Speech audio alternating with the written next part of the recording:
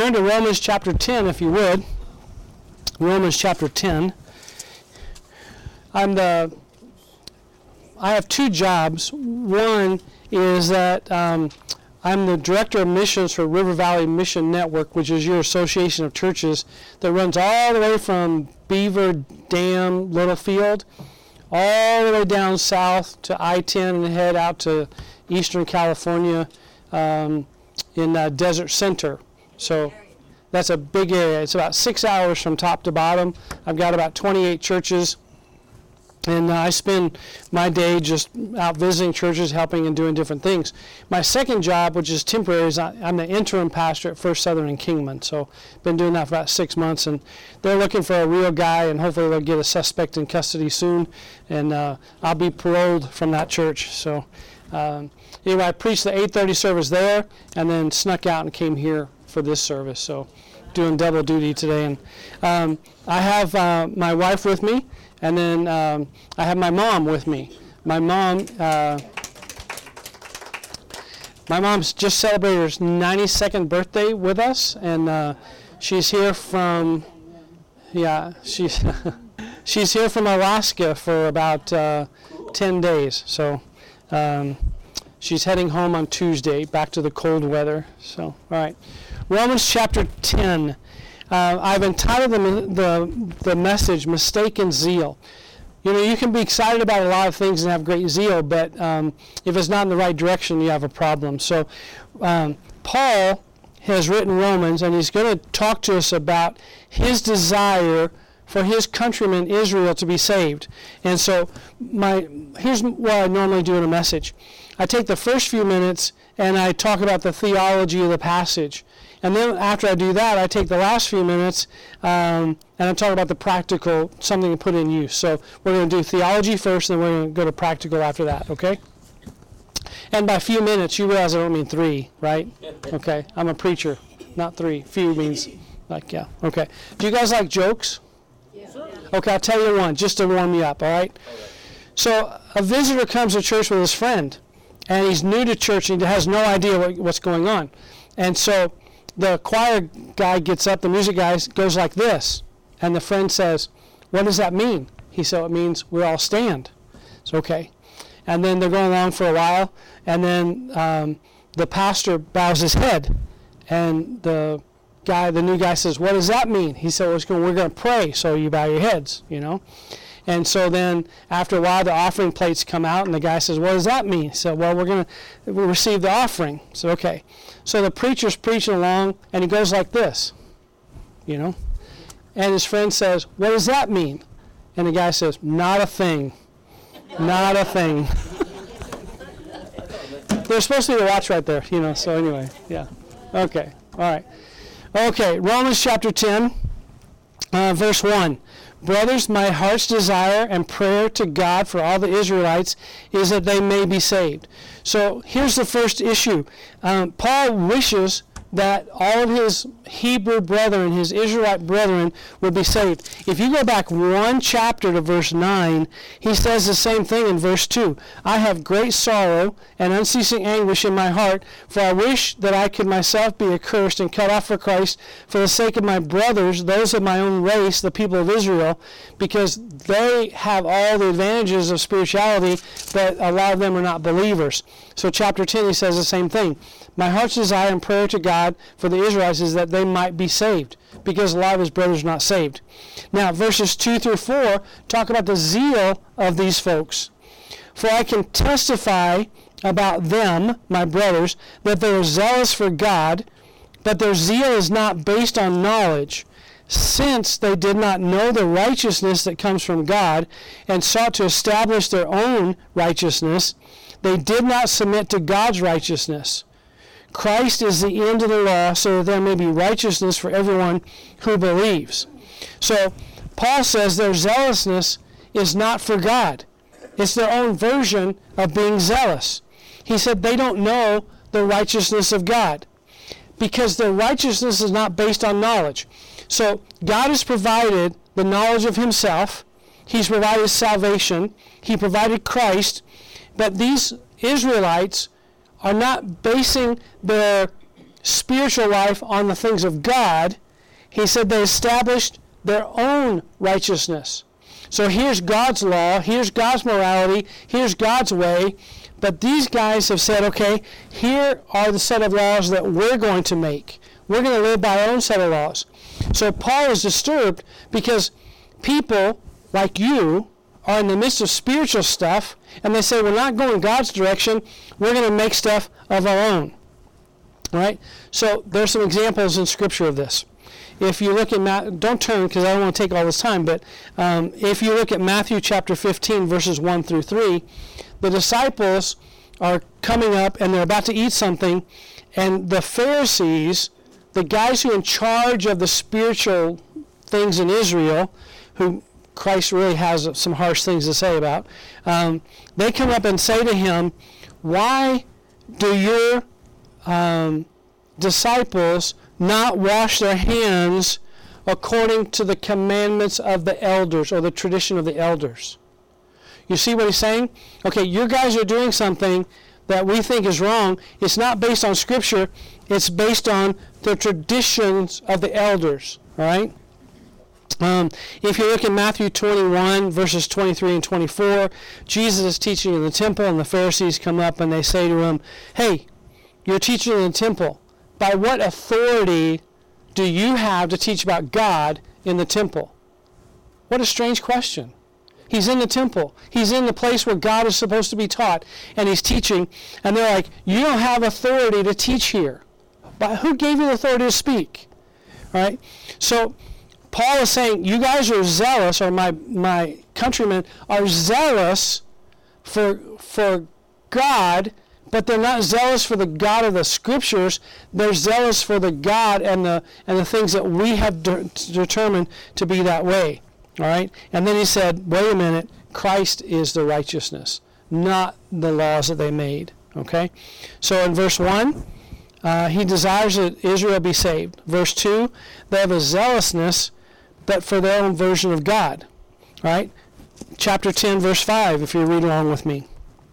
Moses described in this way the righteousness that is in the law of God. The man who does these things will live by them. All right? So you have the Mosaic law, the Ten Commandments, and then you have these laws made by the Pharisees, the Sadducees, the scribes, all these people who are religious but not godly. And he said, now wait a minute, righteousness comes by following what God has said. All right? Now, here's when he begins to change direction. Because he says, right now you guys are zealous for what you know is your own law that you made up. Now I'm gonna switch gears with you guys, and I'm going to talk about something else, and that's faith in Christ. All right, so verses 6 through 10. Here's what he says. But the righteousness that is by faith. All right, so he's talking about you're zealous for a law that you made up, but here is righteousness is by the law. I'm sorry, righteousness. Oh, let me back up. But the righteousness that is by faith says, do not say in your heart, who will ascend into heaven, or who will descend into the deep. But what does it say? The word is near you. The word about righteousness is near you. All right? It is in your heart and in your mouth. That is the word of faith we are proclaiming. That if you confess with your mouth Jesus is Lord, and believe in your heart that God raised him from the dead, you will be saved. For it is with your heart that you believe and are justified. It is with your mouth you confess and are saved. All right? So verses 6 through 10, he moves to the faith in God. So the word of God is near you. It's in your mouth and your heart. So with the mouth, confession is made and you're saved. In the heart, you believe and justified. Now, I don't watch a lot of TV. We don't have a TV. We haven't had one for about 11 years. So I don't see a lot of news. We do have a computer, a little laptop in our living room, and we watch CBS.com, and we have Hulu, and we have some things where we see a few shows, but I don't see the news very often. But when I check the internet, maybe I'll look at a news site. How many of you saw the news article this week about the Supreme Court turning down hearing a case about a young man in high school who was forced to do something religiously that he objected to. Anybody see that? All right, so there was a high school student, I believe he was a junior, and they were doing some kind of religion study, and the assignment was to take that religion, and if I named it, you will recognize it right away, but I'm not going to. And they had to write the confession or the creed. And so they had to do this thing, and they were forced to write a conversion prayer to this other religion. And I could cite the creed for you, but I won't because of where this might be going. I want to be careful here. I can cite the creed, and that religion believes that if you cite the creed, which I've done many times as examples, they believe if you recite the creed, then you become a member of that religion, right? So this young man who is a Christian did not want to be involved in that type of situation and did not want anybody to say about him that he would be this, all right? Here's the problem with that thought pattern, not of the young man's thought pattern, but the thought pattern of that other religion that believes if you just say the words, you become it. So they will often try and get you to say the creed or the confession of their faith, and if you say it, then you're one of them automatically. Now, that's a lot different than what the Scripture says about Christianity, because the Bible says, with your mouth you confess. So if you say that Jesus is Lord, that's only part of it. Because as believers in Christ, it's the mouth with confession and it's the heart with belief. You have to believe what you say. Now, I can walk in the midst of that other religion. I can walk in the middle of their most religious ceremony, and if I said the creed, I would not become one of them because I do not believe like they believe. All right? So the difference here that Paul is trying to say is faith switches gears. Okay, it's not being zealous in the wrong direction, and it's not just saying Jesus is Lord, but it's two things. It's believing in your heart that Christ was raised from the dead, and then it's confessing that Christ is Lord. It's belief in the heart, and it is confession. All right? So he wants to make that very clear. And then verse 11, just in case the people don't understand this is fantastic. I got a lot of compliments from the sermon this morning, but it's so simple. I'm just repeating what he said. You know, when you start with good material, it's easy to kind of have a good sermon. And so this is amazingly simple in what he says. And there's no way I can mess this up. This is a great thing about preaching through the Bible. If you just hang on to it, you can't mess it up. Okay, verse 11. Here's what it says. As the Scripture says, anyone who trusts in him, in Jesus, will never be put to shame. For there is no difference between Jew and Gentile. The same Lord is Lord of all, and richly blesses all who call on him. For everyone who calls on the name of the Lord will be saved. All right, now, I want to kind of walk through this just very quickly. The Scripture says, anyone who trusts. Now, what exactly does that mean? Anyone. Pretty simple. Anyone who trusts in the Lord will be saved. In case the people didn't understand this, in case they were thinking, well, anyone from the Jews or anyone from this or that, Paul then says, anyone who trusts in the Lord will be saved. There is no difference in Jew and Gentile. All right? So, here's the deal. In those days, there were two types of people. Actually, this is four, but there were two, right? There were the Jews, and then there was everybody else. Didn't matter what you were. If you weren't a Jew, you were a Gentile, right? So Paul says, anyone who trusts, and then he says, there's no difference in Jew and Gentile. Anyone means you can be a Jew and trust. You can be a Gentile or someone who's not a Jew and you can trust. All right? So you can be a Jew or you can be a white guy from Chloride. right? You can be a black guy from Harlem. You can be a woman from Yemen. You can be a kid from Las Vegas. It does not matter, okay? So anyone you trust, verse 11, there's no difference. It's all the same. And he said, because it's the same Lord who's Lord over all. Do you get how clear and plain this is? There's no mistaking this. And just in case someone says, well, I'm not really sure, then he says in verse 13, everyone who calls on the name of the Lord will be saved. That's a great message. That's a great message. He's saying, it's not by the stuff you guys do over here that's all made up. It's by God's grace, through Christ, through righteousness, through faith in your heart, confession, and if you choose to do this, all of you are eligible, then he says as a culmination, everyone, there's no exception, everyone who calls on the name of the Lord shall be saved. All right? So, that's the theology. All right? So let me give you 3 or 4 practical things I've thought about this thing. In my first set of notes, I put the idea of zeal as a two-edged sword. And then as I was reworking them, I thought, you know what, there's 3 things. So I made up something new. I made up a 3-edged sword. Now, I don't know how that works. The thought of having a sword that's a triangle just doesn't really look like it cuts much, but okay, give me a break, okay? All right. Zeal is a 3-edged sword. First of all, one edge is, zeal is good. Excitement, an all-in attitude, it's fun. It's good to be around, all right? You guys watching baseball? World Series?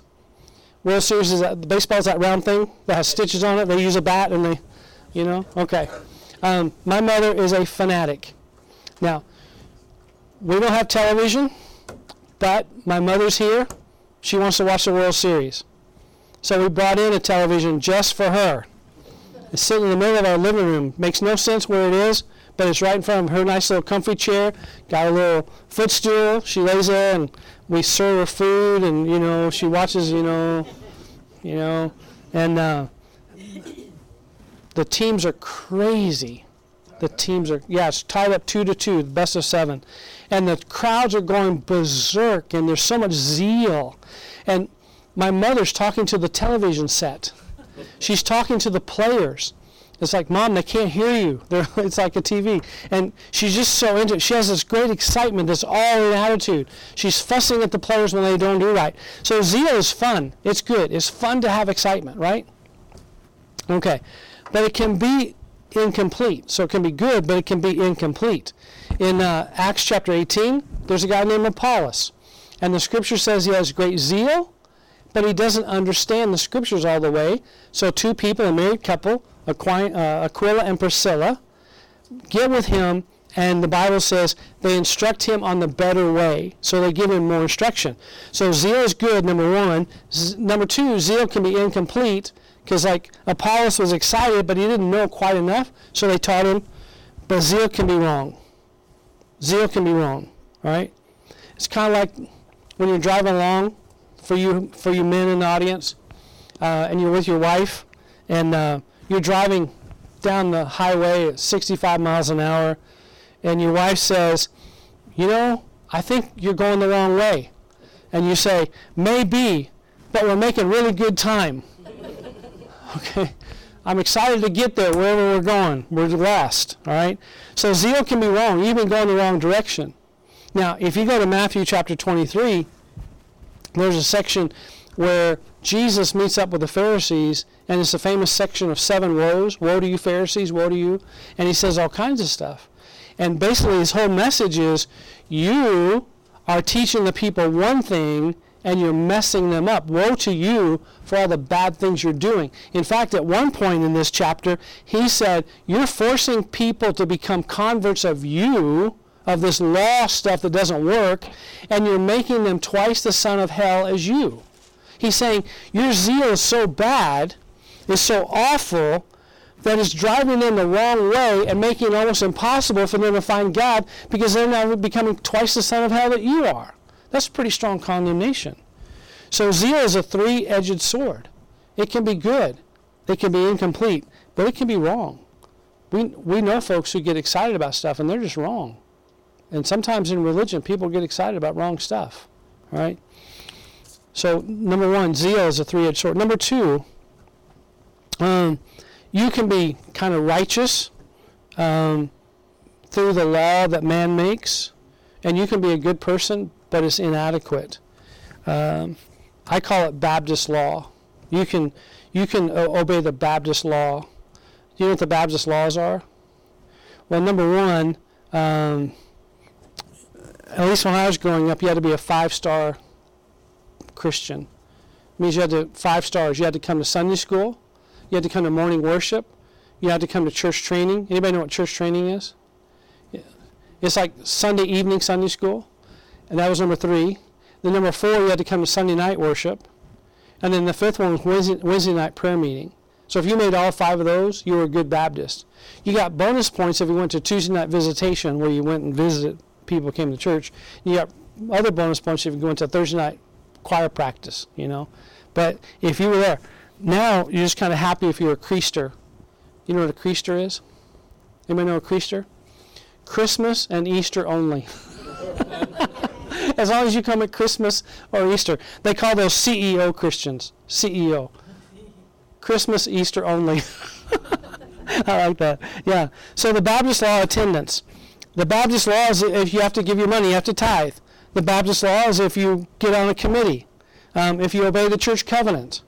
Anybody remember church covenant growing up? Anybody? Okay. I remember seeing them in one of the churches I served. It's a big thing on the wall. It says church covenant. And back in the old days in Baptist life, you had to sign this. I agree with this. And so I'll sum it up for you. I'm not going to smoke or drink or dance or chew.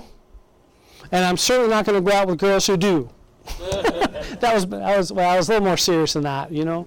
But it was like, okay, so if I just go to all the things at church, every time the door's open, if I just tithe, I'm on committees, I obey the church covenant, then I'm a good Baptist, and therefore I'm a good Christian, right? It doesn't work that way. But a lot of times that's what people think. Okay, so you can be good that way, or you can be righteous through Christ. So your choices are to obey all the church rules, or to follow the righteousness of Christ by faith, as concerned with your heart and your actions. See, a lot of people think, like the Jews of old, that if I just do things, even if my heart's not in it, then I'm okay. But the scripture says no. It starts with the heart following after God, and that's where your righteousness is, through Christ. Okay? So zeal is okay, but you have to be careful with it. And then you have number 2, you have a choice of how to be right, either through like Baptist life or through God. All right? Here's the third thing. You have the Word of God. It's available to you, right? Now, they had the Old Testament. They didn't have the New Testament yet, but they had the Old Testament. They had the prophets. They had the temple. They had the worship styles. They had all the things they needed. And now we have even more. You have the Word of God. There's enough in this one passage that I preach to you that you know the gospel. Now, if you go back to Romans chapter 2, the scripture says that God has put in your heart all you need to know about Him, and if you reject Him, you have no excuse. That's before you even heard the word. In Romans chapter 2, He says you have everything in your heart. God's placed it there. You have no excuse. Now, by the time you get to this section, you have this spelled out, that it's available to you. You have no excuse. I told that big group this morning, some of you may not know Christ, but you have no excuse, because God put it in your heart long ago, and now you've heard in just this one passage what Christ can do. All right? And so as I close, here's the fourth thing. Here's how you know. So you can have this salvation. It's available to you. Now listen to this. This is so simple. I almost felt guilty getting paid at the other church. Now, you're not paying me because I work for the association. They pay me, so I'm not making I'm not trying to, what am I trying to say? I'm not trying to, Yeah, I'm not trying to, yeah, whatever. Okay. Yeah, because I'm already paid, so I'm just not trying to hint about you need to pay me because I'm this. Okay, so it was so simple. It's like, why would you guys even pay me for this? Because it's so simple. I mean, you want to pay me to bring you big words and fancy things. No, this is, okay, here's what it says. Okay, in these last verses, it says salvation is available to you. The word is anyone who trusts in him will never be put to shame. Anyone. Who is anyone? It's you. Now, by the way, I'm a Greek scholar. I've had 5 semesters of biblical Greek. All right. I've had Greek 1, Greek 1, Greek 1, Greek 1, and then I skinny by in Greek 2. That's usually a joke. If I'm around preacher friends, they get it right away because most of them failed it too. But I can tell you in the original language what anyone means. You. That's simple. Anyone, you. All right. And then it says there's no difference. The Jews or the Gentiles, doesn't matter. So it's not just you. It's like you're in. You're not excluded. You're in. All right. So salvation is available to you because it's you and you're in. And then he says the same Lord for all. It means you qualify. You're not just in, you qualify. Because the scripture says Christ is the same Lord for all. For the Jews, for the Gentiles, anyone, there's no difference. Same Lord. You're in, you qualify. And then the scripture says anyone who calls on Jesus can be saved. So this is for you. Scripture says you're in, says you qualify, and then it says you can. It's available. You can. Because everyone who calls on the name of the Lord will be saved. So you can call on the name of the Lord to be saved. Now, this is my first time here, so I have no idea about any of you. I don't have any clue. So if I'm looking at you, I'm not targeting you. I'm just looking at you, okay? I'm just saying, here's the deal. I don't know if this is your first time or you've been here since the church started 128 years ago or whenever it was. I don't know. I don't know your spiritual background. I don't know if you're a creaster. I don't know if you're here every time the door's open. I don't know. But here's what I know. Here's what the scripture says, that you can be saved. And if you've not been saved yet, today you can be saved. Believe in your heart and confess with your mouth. So whatever point you say and you know God's working with you, you believe in your heart, and then whomever you say it to, whether you say it to your pastor or to your family, your friends, some other church member, confess Christ as Lord, you can be saved. Now here's the other thing. A lot of us have friends and family that we're not sure God's ever going to deal with. It's like, really? Are they, they're kind of bad, or they're kind of out there, they're kind of wandering. We have a son that's wandering spiritually. I have some relatives I don't think are believers. Here's the good news. All those folks that we're not even sure about, we wonder if they've just kind of gone too far, or there's no way that God can love them in that lifestyle, or they've done too much that God, no. God said, anyone and everyone. That's the great news. So you might have someone, I know you're praying for lost people. This scripture says those folks can be saved. That's the great news. Okay? All right. So that's Romans chapter 10, the first part. Fabulous, fabulous scripture. Because it talks about stop going the wrong way, start going the right way, and anyone can come at the very moment and come to know Christ as Lord. That is fabulous news. Is that right? Say yes. Yes. Fabulous news. Oh, come on. Is that fabulous news? Yes. Okay. Mr. Song Leader, let's sing some more. All right. Okay. Thank you, guys.